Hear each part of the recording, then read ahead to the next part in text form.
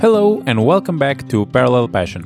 Before we begin, I'd like to sincerely thank everyone who supports this show on Patreon. Maybe it's because of Christmas or New Year's or because I had my birthday. Whatever the reason, I got a couple of new supporters since the last episode and I'm very grateful for that. If you wish to join these awesome people, go to patreon.com/parpaspot or follow the link in the show notes. You'll not only be supporting this podcast and the idea behind it, but you'll also receive some awesome stickers and maybe even a special surprise. Today I'm joined by Joran de Groef. He's very prominent in the Ruby community as one of the organizers of Belgian Ruby, but mostly RCamp. So we discuss a bit how it is to organize a conference like that. Afterwards, we dive into running, but the majority of the show revolves around his astonishing accomplishment of cycling from Canada to Mexico along the hilly side of the west coast of USA. I'm super excited about this episode, so let's jump right into it. Hi Joran, welcome to Parallel Passion. Hi. How are you? I'm fine, thank you. And you? Oh, it's great. I'm glad to be back after New Year's. I took a brief time off and I'm back now. So why don't we start by you telling briefly who you are and what do you do? Yeah, so I'm Joran and I live in Belgium. I am a developer, like a Ruby and Rails developer for about little more than 10 years, I think. And I'm one of the few in Belgium that actually learned Rails and Ruby at school, like in college, I think you say. Interesting. Yeah. So there was a development course, and we had a big chunk of it being Java, and then a big chunk being like all Microsoft stuff. And then we had one teacher who was like, he was supposed to teach us an open source language, and he could decide what it was. And he thought, well, you can learn PHP in a weekend if you want. Let's take on something more challenging. 10 years ago or almost 15 years ago. And then he just learned it during the summer. And then in September, he just learned us all the tricks about it. And were you immediately in love with Ruby or passionate about it? Well, I don't know. I learned how to program at school. So until I was 16 or 17, I had just played a bit with HTML, but actual programming I learned at school, and I think I just dislike Java and .NET more than the other stuff. And then I did my internship at a company that did Ruby on Rails, and it was only until then that I really fell in love with it and really enjoyed it. I'm asking because the way I got to know you, I don't even know. It's been a while. A long way back was at RCamp. It's a conference that you co-organized, I guess, or were you the only organizer? No, it was with a couple of colleagues. So when we my first company, what I did my internship with, I just stayed there afterwards, and they were a hosting company, and they were the only one in Belgium doing Ruby on Rails hosting. And they knew that there were more people, more developers doing Rails, but they wanted to bring the community together in some way. And that was when I jumped in and first organized a bit of just local conferences. Was only in the evening, and it was already called RCamp. It was based off the Barcamp principles. Oh, with 4 R's as you started, or did you add those later? No, with the 4 R's. So okay. Yeah, we wanted to do something Barcamp, so everybody had to prepare a talk who came. And it had to be about Ruby and about Rails. And we had some other people working at our office that were building websites with Radiant. I don't know if it's still around. It's a CMS. So. Yeah, it's built with Ruby. So then we had about Ruby, Rails, Radiant. So we had 3 R's, but it just looked better with 4 R's. So that's and then we decided that the 4th R should be rum. So we had mojito cocktails at the end of each RCamp. Yeah, I remember this. I think was, I don't know, second or third conference that I attended, at all. and it was immediately completely different than everything I've been to before. Like, it was much more relaxed. People were super nice. It was great, and then like the mojitos came, and like what's happening? Like, where am I? Yeah. It was like always a nice thing to do that right before the closing keynote, so everybody was a bit more happy because of the rum. And then we try to have like a less technical closing of the event. So yeah, I remember the last time that I was there. There were also lightning talks after the mojito, and I did a lightning talk, and maybe it would be better that I didn't. Yeah. I think indeed that the last time we did only lightning talks, just because we also like had large breaks in between all the talks, because we just liked the interaction with all the other people that were joining. So one talk, one large break, then another talk, and it was the same idea with the lightning talks. We had them on each day, just because everybody who would attend, they always have like fun little things to talk about or to show, or something they played with, or maybe something they learned during the conference. So. And who came up with this idea to have like more relaxed conference with more time between talks and all that? I think just that was the kind of conference that we liked. We visited like 1 or 2 conferences a year around Europe. It was Hannes, who was like a colleague back then, who organized it with me. And yeah, that was the thing that we liked was like less talks or less long talks and more breaks and talking to people. I guess it's the same reason why you started this podcast, right? Like the fun part about being at a conference is meeting people and talking to people. And yeah, I think I might trace back the original idea about this podcast to RCamp. Like, I'm not sure, it's a bit fuzzy in my head, but I know that it was definitely the conference that exposed me most to the hallway track. Basically, just being around people that do similar things and talk about other stuff than engineering. And I find it like really, really interesting to discuss. Obviously, like you said, I started a podcast on this, but like I really find it interesting to discuss like other things that people do. Yeah, I think I don't remember like correctly, but I think there was this conference like in Stockholm. I think it was Nordic Ruby or something. And it was just like everybody would stay at this Japanese spa for like 2 days. And you would eat breakfast together, have lunch together, have something to eat together in the evening.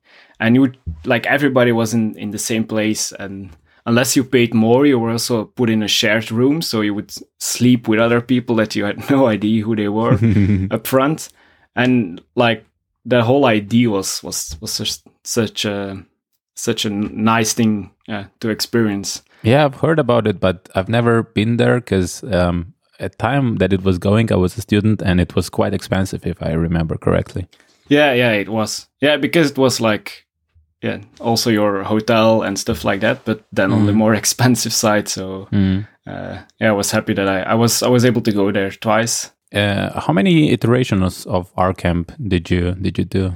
In total, we did 9. Oh, wow. So yeah, in the beginning it was every 6 months, but then after I think 3 or 4 times. Yeah, Belgium is not that big, so I mean, I'm from Slovenia, so yeah. But everybody, like the community in Belgium was not that big, so everybody gave their talks they had prepared, and after a while it was just the same people giving the same kind of talks. Is it related to Ruby Belgium in any way, or is that a completely separate thing? No, it like at some point with the conference, like it has a whole pirate team, and then we hijacked the Belgian Ruby community, and we called it RWG, like our user group. And then just a couple of years ago, we had some fresh blood that revamped it as Ruby Belgium. And do you plan to do it again? Like, are you at liberty to discuss that? Well, yeah, I want to. Like, the last 2 editions were pretty tough money wise. Mm-hmm. And we only like got break even the week before the conference from some lost selling tickets. It also became harder to find sponsors. And then like Hannes and I were a bit like not really burned out, but just too stressed to really enjoy it. Mm-hmm. And then we said, yeah, if we do a 10th edition, it should be like something special, and we should really enjoy it first again. And knowing that we'll enjoy not only the 2 days of the conference, but also like the months and months of preparation. So will it be called RCamp X? Yeah, who knows? Is there like a lesson or something that stuck with you organizing a conference, like international conference of that size? Yeah, do it with more than 2 people. like in the end, we had some other people from the community joining, but it was just way too hard for us to let things go. And we always said, oh yeah, I know how it has to be done, so I'll do it. And then in the end, it was like Hannes and I who did everything again, or almost everything. And it's just too much for 2 people to find sponsors, speakers, arrange the hotel, the catering, the venue, all those kind of things. Yeah, especially since like it's an after hours activity, right? It's not your primary job. Yeah, indeed. Was this the burnout or the exhaustion that then like led you to start being more active in your personal life, like outside work, or did you do this before, like running and all that? Yeah, I did it before, but not on a very structural way. So, but the running part, that's a fun story, because I started climbing a bit and starting to really enjoy it. So wanted to take it to a next level. And the guy who was like running a place here nearby where I live, where you can go for like bouldering, so not a really high climbing, but just the lower one without you being attached to anything. Mm-hmm. And we were like, hey, can you teach us a bit on how to get better? Because you can get to some like certain point where you just, if you're strong enough, you can climb, but yeah, you need more technique. So we learned a bit of the technique, and then he said, yeah, if you want to get in better shape, you should start running next to climbing. And so I started running, and I stopped climbing completely. How long ago was that? I think 3 or 4 years ago. No, so not so long.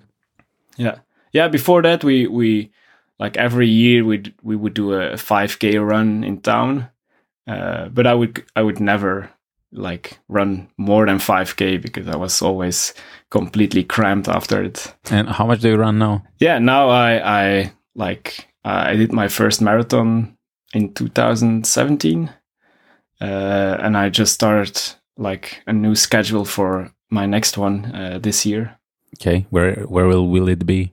Yeah, it will be in Antwerp, in Belgium. And is it coming up soon, or is it later in the the 28th of April, I think. So. Oh, okay, so yeah. Quite soon. Yeah, quite soon. But we last week, my wife and I, she's also into running, and for her it would be the first marathon. So we did went to see a doctor to do some kind of test, like to see where when your lactate is showing up, and like a more scientific approach. And it was really interesting, like to actually see all the things I did wrong the last time. Oh, and the doctor tells you that? You know about like the heart rate zones and stuff like that. Mm-hmm. But just have to have a basic explanation what's happening in each zone, like when you burn fat and when you transition to burning sugar, and that's bad because when you burn sugar, in your muscles, they produce like the lactate, and then you just cramp up, and it's way harder to recover from that than to just stay as long as possible in a lower heart rate zone, and then maybe in the end do a little extra effort. And I just like in my first marathon, I just like all the adrenaline, you worked for it for like weeks and weeks and weeks, and then I started and I just started running way too fast. Yeah, that's a typical mistake. Like I did that as well, and now every time I am like consciously just braking in the beginning, just be like, no, go slower, go slower, go slower. There's this thing called negative split, which basically means that you should do the first half of the marathon slower than the second, which makes sense in theory, but in practice, I haven't been able to do it. Yeah, it's funny because like when I did mine, 2 weeks before that, my brother-in-law did one in Berlin. Oh, not in Berlin. I don't know where. Yeah, that doesn't matter. And he had the same thing. Like he started way too fast, and then he cramped up. And I was like, okay, don't start too fast. Don't start too fast. And then I started too fast. Yeah, this year, well, actually last year. Damn, time flies. I had this app on my Garmin watch. I'll put it in show notes. But basically, what it does is like you can press the lap on every mile marker or kilometer marker that you see, and it calculates like how fast you're going based on those markers. So not just on GPS, but also on the markings on the road. So it can predict better like the actual time. And I try to be as consistent as possible. Like I set time for myself in the beginning, and it worked quite well. And it was really good to see like coming in the finish line for the last, I don't know, 5K before the finish line. I almost knew what my result will be if everything keeps on going the way it went so far. Oh, that's nice. Do you plan to run it, the marathon, together with your wife, or? Yeah, not at the moment. But yeah, because it's when I did like the first one, I said, okay, maybe I'll do it again someday, but only if I like really fully, like it takes a lot of time to practice. So you have to run for 4 days a week. It has an impact on your social life. What social life? I don't know that. So yeah, so if if I'm going to train this time, and I'll do the race, then I want to run a bit faster than last time as well. So and that is how fast? Like what's your goal? My goal is in 3 hours 30 minutes. Oh wow, that's ambitious. Well, that's what the doctor said that I should. That should be a goal that should be doable if I train well. So that's awesome. Yeah.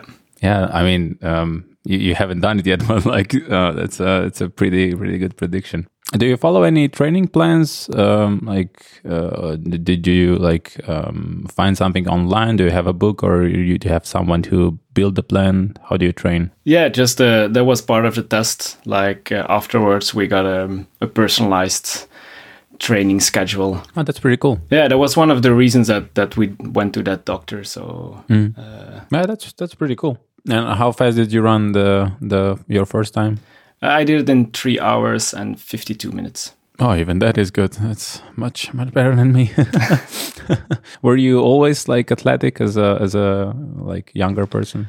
In a way that I always lived about 15K from school, and I always drove my bike there. So yeah, that was like in my younger years, most of the training I did.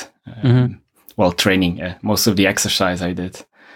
Besides that, I just occasionally did something else, but not for a long time. That's I started running because I was getting fat and I didn't train much because, like, as you know, I work from home. I don't know. Do you go to the office or do you work from home? I work from home more often these days.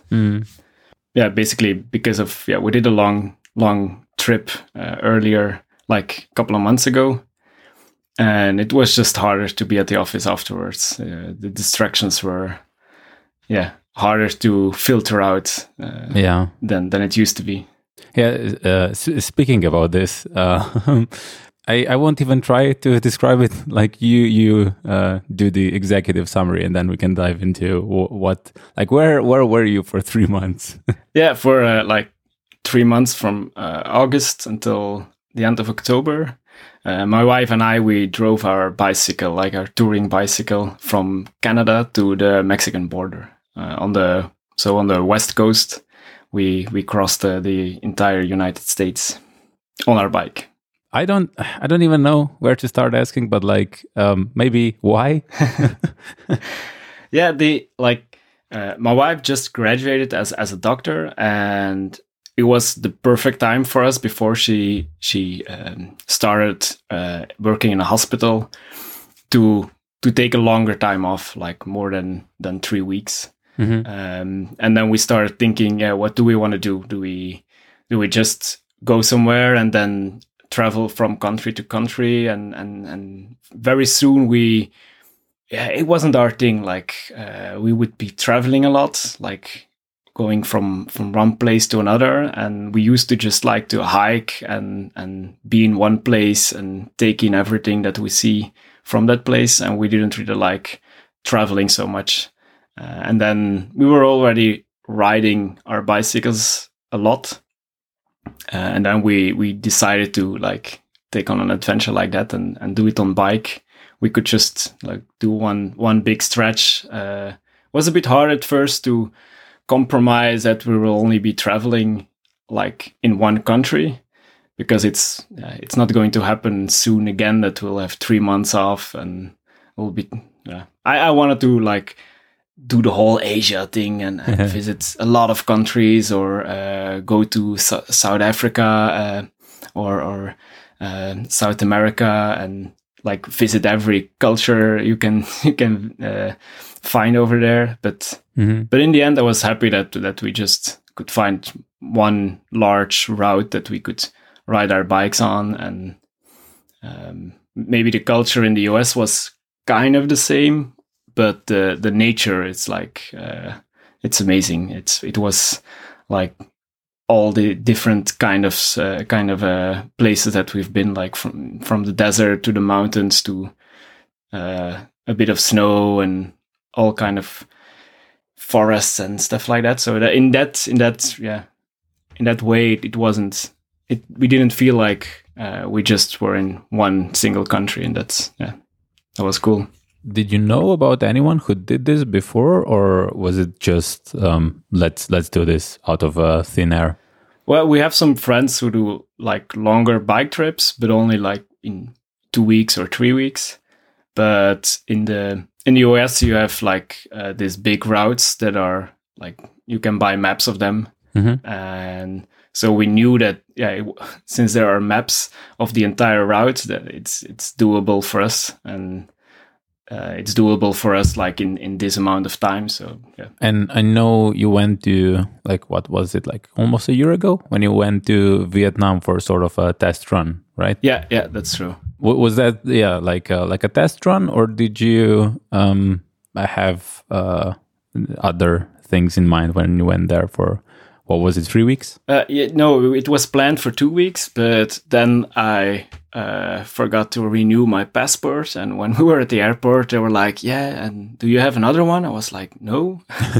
So in the end, I had to like get a new one very fast and lose a couple of days. So it was just for 10 days that we were in Vietnam. But that was our first test with we bought some secondhand touring bikes. We tested them with like all the luggage we would use on our trip in Vietnam. Yeah, what is in the luggage? Like, what do you bring with you? Because like you are riding your bike with everything that you have, right? Yeah. Like there's no drop zones or anything. Like you just have everything and you go. Yeah, that's true. Well, I did like send my sleeping bag back home and bought a new one because it was a bit too cold because we're so high up in the mountains often. But yeah, you bring as you leave as much things at home, and even afterwards I could think of a couple of things to leave at home. You just bring extra pair of clothes, like when you get wet, and for in the evening, something like that. Your tent, sleeping bag, sleeping pad, and then some cooking gear and some things to fix your bike, and that's about it. What about taking a shower? You like we went, like we stayed in a lot of these national campgrounds, and often you just have a little spring nearby, or a lake, or just some running water. and you appreciate like the actual times you are at the campsite with warm water. You appreciate those much more after a while. And you just embrace the stink. So you like it's okay to smell a bit, like you're out there and you get used to it. How many hours do you spend on a bike? Yeah, so we started off doing about days where we would ride our bike for 4 hours, I think, more or less like that. But in the end, it was more 6 or 8 hours, just because we were in better in better shape. It was like we still had our route planned, or like we had an idea that we would need to get to that little town to buy some food. And in the beginning, that was pretty much what happened. But after like a month or so, or 3 weeks, when we would arrive at our like quote destination for that day, it was only 2:00 in the afternoon, and we're like, that's a bit lazy to just stop riding our bike now. So we just continued. And Speaking of food, since you're active all day, I imagine you must eat a lot. Yeah, it's like constant eating and all the junk you can get, like candy bars, and we started out like with just taking the small bottles of Coke or something else when we were at a gas station, for example. But even the smaller ones are like the big ones here in Belgium. But then after a while we were like, I just need the sugar, and the caffeine is nice as well. So I just take the biggest one I can get every time. It's so extremely cheap. So not really healthy diet. No. But yeah, that's what like my body was craving for, like sugar, calories, fat. How hard it is to adjust back then when you're not traveling anymore and your body still wants to eat? Yeah, it was hard. Like there was no more, like my body had no way of saying, stop, this is enough. And I just kept on eating and eating and eating. It was hard to like notice this at first, because in the beginning you're like, I'm hungry, so I just keep eating. But then after a while, after a couple of days, I was like, I'm not moving that much. Maybe I should stop at like regular size meals instead of like eating double what I was used to. Yeah, I'm asking because this has happened to me since I started running. Like before, my appetite wasn't really that big. I didn't eat much, but then now I can just eat and eat and eat. And like, I don't run nearly enough for how much I'm eating. So I'm gaining weight again. Yeah, that sounds familiar.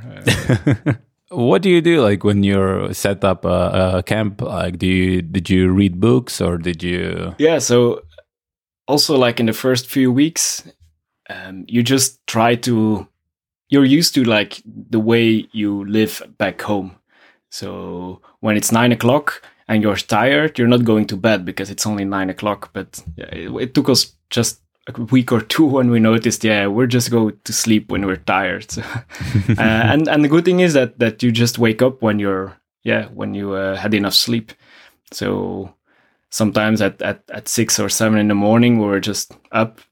We pack up everything. We had a pretty good system that evolved a little bit over time. But if you do it every day, you know how to break up your tent. You know who does what. And then I think more or less in less than an hour from waking up, we were on our bikes.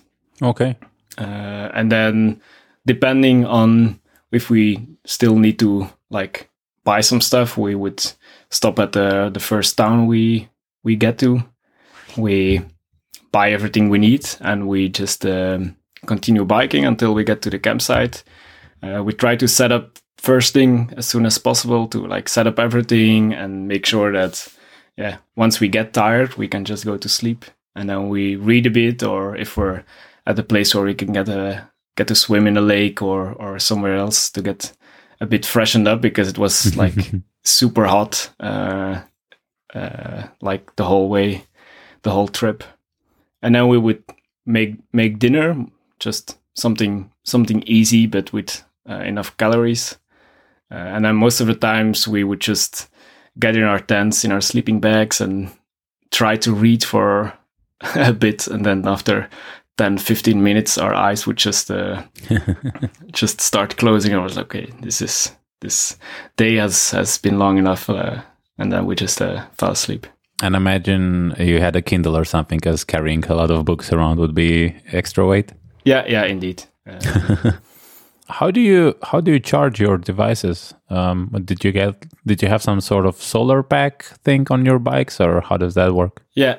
We indeed brought, like, we had a pretty big battery pack, but we mainly used a solar panel. And yeah, that works because the weather was good, and we could charge both our phones during lunch, when the sun was at its best. We could just get from 0 to 100% for 2 phones, and that would be enough for another day. And then sometimes at a campsite, when there was like power, we would like hook up everything and just charge everything. And then we made sure that all the electronics we had were USB chargeable. So I got a different charger for my camera and stuff like that. And then we could just charge it with the solar panel. That was enough. What were all the things that you brought on the trip, like from electronic side? Just a phone, an e-reader, and a camera, and that was it. Oh, you didn't have any like GPS watches? No. Like the maps were really good, and because most of the times we just have one road, it's not hard to navigate. And if needed, we still had like all the maps on our phone as well. So the phone was good enough together with the maps. So we decided to leave the bike GPS at home, because it was just one less device. Yeah, because I know you uploaded to Strava, so you did that just manually? Just with our phones. Wow. Yeah, if you put your phone in like flight mode, it still records your location. So you can do a whole day of recording with your phone and Strava on. It's pretty.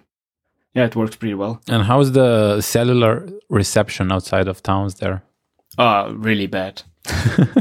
Yeah, I made like, I'm still not, I still have no idea why I made that stupid mistake that we got 2 SIM cards, but from the same provider. I was like, rookie mistake. If you're going with 2 people, get one from different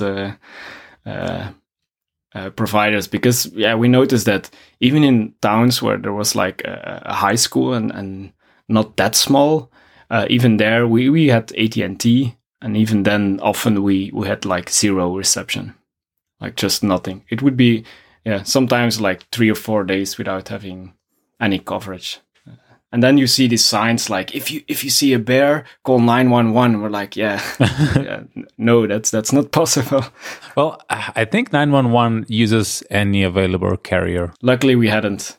We didn't need that. Did you get any injuries? No. Just we at some point we had to look up to do some specific stretching of like parts of the leg, but that's about it. That's awesome. That's pretty cool. So it was regarding like injuries and getting ill and mechanical breakdowns. We had only no bad luck, and that made the trip very, very special, because we could just only enjoy being on the bike and being together. And in between, did you stop like for lunches in diners, or did you just do everything yourself? Yeah, most of the times we did it ourselves, also because we were not going through the big cities or even the bigger towns. We were more on the east side of the west states. And the towns are just really small and a bit deserted, or like we couldn't count on it that there would be some place to get something to eat. Oh wow! Even though it was on the map, it often happened that it was already closed for a couple of years. So we always made sure we had had our own food. And the same for the evening. Like we prefer to stay in like more like in campsites that were just a bit better looking, like more out there in nature. So, but that would also mean that there was no town nearby or no place to eat nearby. So even for dinner, we would just prepare everything ourselves. And did you do the research for campsites like every day as you went by, or did you have everything planned already? Yeah, no, we like the maps. That's something really nice. Like there is I think it calls the America Adventure Association or something like that. And they have maps with everything on it, where you have campsites, where you have the little stores, the big stores, stuff like that. So most of the times, just in the evening, we would plan or look at what our destination would be the next day, just to see where we could find something to eat and calculate if we would have to buy stuff for just one evening or maybe for 2 days. Or I think we had to, like, the max we had to buy for 4 days of food. Oh wow! At one time, but yeah. When we entered California, it was only like we had a shop every day. It was a little bit less remote, so not much planning needed. But otherwise, like outside of towns, I imagine US is very, especially on the West Coast, I guess, is desolated and there's like nothing in between towns. Or yeah, that's true. There's just one road, and that means that there's like all the traffic is on that road. Oh. So you have to be a bit careful because there are a lot of trucks and these big RVs passing by. But beside that, it was pretty much like all for ourselves, the road. Were there any other cyclists on the road, or was it just you two? Very few, because there is like from the same association who creates those maps. There is a route that's following the coastline. And that is much more popular because it's flat. We just went through all the mountains, and it goes through all the big cities. So more people. The people we met on a bike, they were just like more into riding on the coast instead of into the mountains. Yeah, if you wanted to ride flat, you would drive in Belgium. Yeah, indeed. Are these like any special bikes that you have, like so they are more comfortable to sit on for the whole day, or is there any special modifications that you did to them? No, actually they're like 20-year-old touring bikes, and okay. yeah, a lot of things are gotten replaced, but the frame it's still from solid steel, and so they're very steady, so you don't really notice that you're carrying 2 bags in the back and 2 bags on front of your bike. Mm-hmm. And yeah, that was the main reason we chose for those bikes. Yeah, but I imagine being made from steel and with all the bags, going uphill is quite a challenge. Yeah, going uphill is not always the funnest thing to do, but yeah, that was what we signed up for. You just go a little bit slower, and you keep thinking about why am I doing this? But, yeah. Then you go downhill, and then it's all okay. But like on average, how fast were you going? I think about 10 to 15 miles per hour. So yeah, we set everything in miles, so it was easier for us to match it with all the signs and stuff like that. So I think about around 15 kilometers per hour or something like that. I think that's our average. Yeah, but if you go through hills, that's still quite good. Because even downhill, I probably can't go really fast because like you don't want to go out on the first corner. Yeah, that was like tricky because after a big climb, you do want to go fast. And you do want to see how fast you can go, but then you notice that it's also getting a bit more dangerous because you're going like 50 or 60 kilometers per hour, and with all those bags and the weight you carry. And I'm imagining no disc brakes, just regular brakes. No, just regular brakes. Yeah, that's scary. Going fast and being heavy, that thing probably doesn't stop fast. Yeah, no, that's true. Once you notice, then you slow down. But yeah.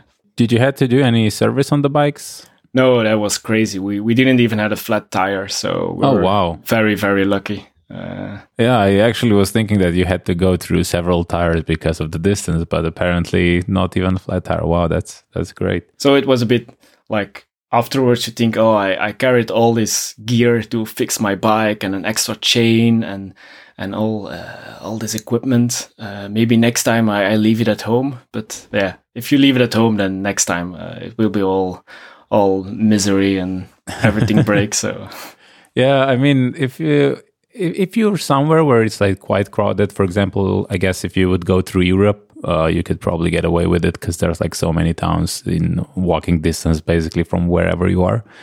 But I imagine in US that's not the case. If something breaks, there's not a town for hours. Yeah, that's true.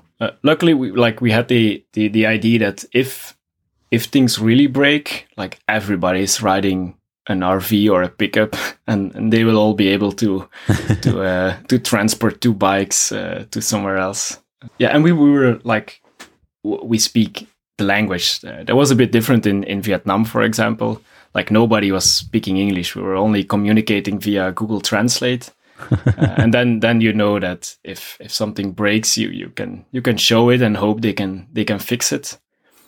But there it felt like a place where we would need our own stuff to fix the bikes more than in the US. And even like down south, is there a lot of traffic when you were going like outside California and all that? Yeah, actually, like in California, the I don't know if it's the drivers back there or just bad luck, but the traffic was a bit worse in California.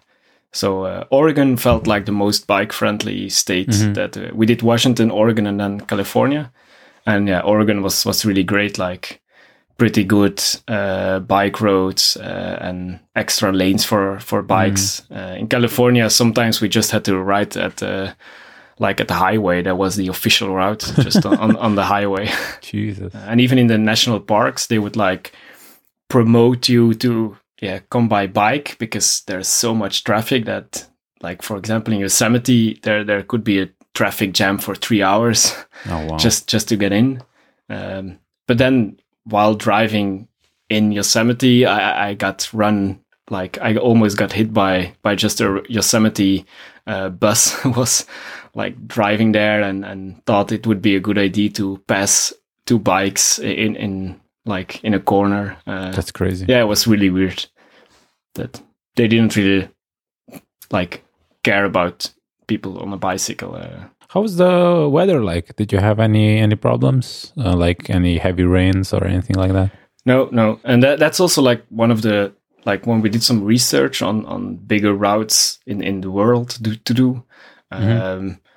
Like that route, we like other people did it, and they say like if you do it in this time of the year, you'll have like 1 or 2 days of rain, maybe, and that's what happened to us. Like we had almost no rain, and even like in Washington, everywhere you read, you'll get wet in Washington. Washington is wet, and we all like we had the hottest weather there. It was it was crazy.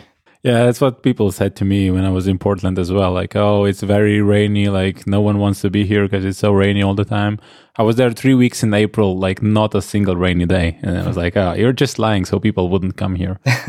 At the time that you were there any wildfires going on? Or was that just after you left? No, yeah, there were. So in Washington, we had, but that was mainly because of the fires in like British Columbia in Canada. We didn't had a single day without smoke. Oh, wow. But there, no fires. And then in Oregon, it was better. And then when we entered California, a big fire just started 15 miles from us the day that we were there. So we woke up and there was like ashes falling down on our tents. Yeah, that was a really, really bad day. Because at the campsite that we stayed that evening, they were just up all night because it was, I think, maybe 11 or 12 miles from the campsite, the fire. And they were just like, yeah, if you hear somebody honking in the middle of the night, it means get up and get out. Yeah, that was crazy. We just I imagine also not very healthy to breathe this air. Yeah, that's like we had people stopping saying, "Hey, you should wear some masks or something," but it's visible that the air quality is bad. But if you ride your bike in a big city all your life, I think that's like, or even not all your life, but that's equally bad, like all the traffic and stuff like that. So it was just for a couple of days. It was pretty much okay. You recover really, really fast, and if you don't notice, like if you don't get a sore throat or something like that, then actually it's okay. I wouldn't recommend like riding like that for weeks and weeks, but for a couple of days it was okay. I know here, like when the particles like PM10 get high, they tell us like, oh, you should not go outside or whatever. But I still go for a run. So I don't know, maybe I shouldn't. I think if you don't have any special conditions, or if you're like a senior citizen, or if you're a very like young people, maybe they shouldn't go out and run. But if you're like middle-aged, a healthy person, no special heart conditions or condition at your lungs, I think it's okay. I also go out for a run when they say, yeah, everybody, or don't go out, don't do any heavy exercise, and I'm like, yeah, but my training schedule says I have to go for a run, so yeah, I go for a run. Exactly the same. And there was interesting app that you were using that I've never saw before called Polar Steps. How did you know about it? Like, did someone tell you, or is it a known thing and I'm just living under a rock? How did this came to be? Yeah, just from a colleague at work. They used it. I don't know how they got to know about it, but they use it for a holiday. So it tracks your location. So at the end of the day, you see where you traveled that day, and you can add pictures to like every step you stop. So whenever you stop, it will like mark it down, and then afterwards you can just attach pictures to, or even a little bit of text to that place. You could set up a blog and stuff like that, but then it would be probably a bit more hassle to like send updates. And now we could keep it private just for family and friends and whoever wanted to. Yeah, and it's a like very well done, and it looks really like a tool that would be developed like a lot, and that a lot of people would use it. Although I don't know how many people realistically can be users of these products, because it's only like for the stuff like you did. Like it's not useful if you're just like an everyday runner or something like that. No, yeah, it's true. It's just when you're taking a bigger trip that it's useful. Yeah, the only problem I had is that you wrote everything in Dutch. Yeah. Like I'm gonna put the link in the show notes, but like you can look at the pictures. It's very nice, and you can see where you went. It's like very interesting. But like, why Dutch? Why everything in Dutch? Yeah, just for like family. Okay. Yeah, that was the main reason, and I don't know. We started in Dutch, and then you just continue. Nah, because it's the same everywhere online. Like your blog is in Dutch, your Twitter is in Dutch. I'm like, oh, I mean. Like, I don't know what you're saying. Yeah, I thought about it a couple of times to like switch to something else. But my writing is not that good. And it's okay-ish in Dutch. But it gets worse. It's not going to get better if you're not going to practice it. Yeah, that's true. Yeah, and that actually was fun with the Polar Steps. Like, in the beginning in the evening was just like, yeah, we went from this place to this place, and it was all uphill or all downhill or stuff like that. And then in the end, it became more like a journal, and like the road got tougher because the mountains were just steeper and we had longer climbs. And it was good to write down that frustration and well, it became an interesting experiment to see like the text evolve. From very dry and basic stuff to more personal and I wouldn't know. I don't understand it. Yeah. I saw they have like an option to make a travel book out of it. Like, did you see that? Will you do that? Yeah, I tried that, but the problem is it's limited to like 150 pages or something. Oh. And if I would print it like our trip is like with all the pictures and the text, it would, I think it would be around 300 pages, and they don't support it. And they have limited tools to choose the layout of the pages. So I don't need a picture on each page. Maybe I would just want a page with like 6 or 7 pictures. Some more options would be nice. And then I would definitely have done it. Did you write to them? Because your case is definitely one that could be promoted or like is exposed extra, I guess. Yeah, not yet, but I'm planning to. Like I said, I only look at the pictures, but it looks pretty good. So, would you do the whole thing again? Yeah, I would definitely like recommend it, just because it like that route goes through all the national parks in that area. And that's just, yeah, those they're amazing. That's so spectacular, and it's also big and stretched out. And then if you're on your bike, it's like the pace that you're going, the speed that you're traveling. That's just perfect to just take in all that beauty of the nature there. You're not going too fast if you do it by car, but it's still faster than if you would walk it. So you can see different things in just a day, and not just like the same mountain all day long if you would hike it. So that's definitely, yeah, one of the biggest highlights. The busy traffic would be a downside to recommend it. And do you have any future plans for similar excursions? Not yet.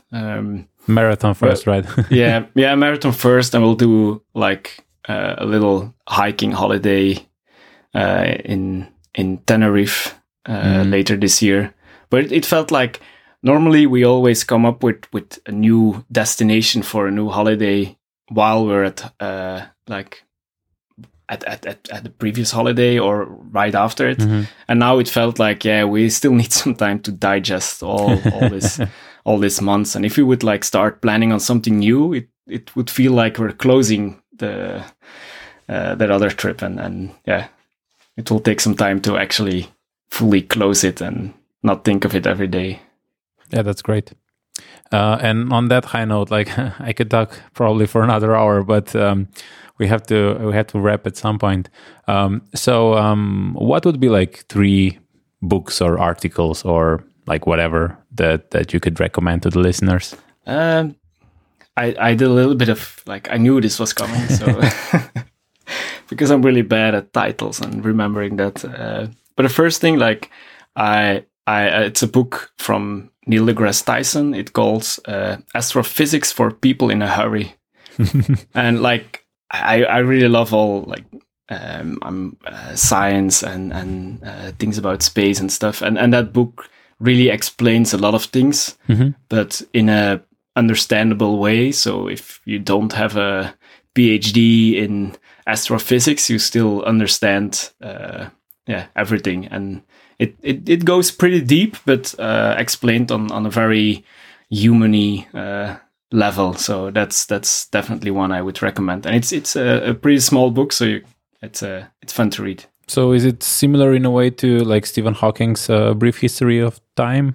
I would assume it's way less complicated, but okay, because that one is also great, because like it's meant for like idiots, like people like me who don't know, who are like interested in physics but don't know much, and it explains like in a human understandable way. I have it on my shelf, but I should then pick it up once to actually read it. I haven't read that one. And then another thing, I love to like to cook whenever I can, and there is this fun YouTube channel for a couple of years now, Binging with Babish, and that's a guy who creates or recreates dishes and meals from TV shows and movies, and sometimes even like totally crazy things from The Simpsons, like a crayon toast, something like that. But then he tries to make it actually eatable and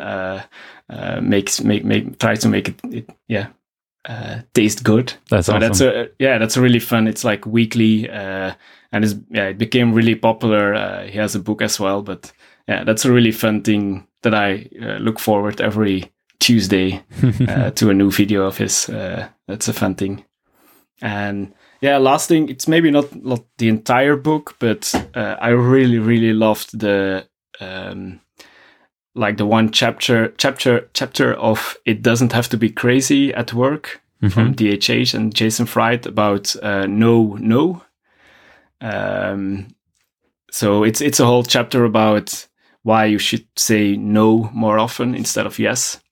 And that's something like I say yes way too often. It's just it's hard for me to say no, and that's something that since I read that it's in my mind more often. And yeah, that's really something that helps me to as long as I get reminded of that, it helps me to have some more time for myself, or do less stuff that in the end I don't really want to do or like to do. Or well, I guess I'm lucky that you said yes to this podcast. So yeah. I think the whole book is quite nice. I mean, it's very similar to Rework. It's not nothing entirely new. So if you follow the company and DHH, and like it's pretty much everything just reiterated in nicer way. Yeah, I think for a lot of things I didn't really relate to any of those like issues. So maybe it's less like that if you're a developer or somebody working in Europe, because we already have like regulations on how much holiday you should get and how much hours you should work in a day and stuff like that. And yeah, you can still go crazy and go over that, but it feels like a lot of the book was when I was reading it, it felt like, okay, this isn't really for me, because I'm maybe not the person who's already working 60 hours a week and stuff like that, or more than 60 hours a week. Yeah, there's definitely that. But good things about their books is like you can read them quite fast. Like the chapters are short and there's illustrations there, so it's an easy read. Oh yeah, definitely. That's definitely true. I just in an evening you get through the book, and I still got a lot of highlights in the book. So it's more than that one chapter. Okay, great. Thank you for recommendations and for the great chat. Like I really enjoyed the conversation. Yeah, you're welcome, and thanks for inviting me. Thank you, and bye. Bye. All right, this was my interview with Joran. I would love if you would share this podcast with your friends and followings. Send them a message, a tweet, or a Facebook post. You want them to listen to a good podcast, right? If you're listening in Apple Podcasts, you would truly make my day if you post a review there. I get a lot of DMs, but no one sees those. Reviews are there for everyone to see, and they help other people discover good shows. Like, this one. If you use a different app like Breaker, Overcast, or anything that supports liking or favoriting, I'd appreciate your action there as well. You can also support this podcast with your hard-earned money. So I would invite you to do so by visiting patreon.com/parpaspod. That's patreon.com/PARPASPOD. Or open the show notes in your podcast app and follow the Patreon link there. Thank you. You can find the show on Twitter, Facebook, and Instagram. We're at ParpaSpot on all of them. All the links from this episode are in the show notes and on our website, parallelpassion.com/21. Thank you for listening and have a passionate day.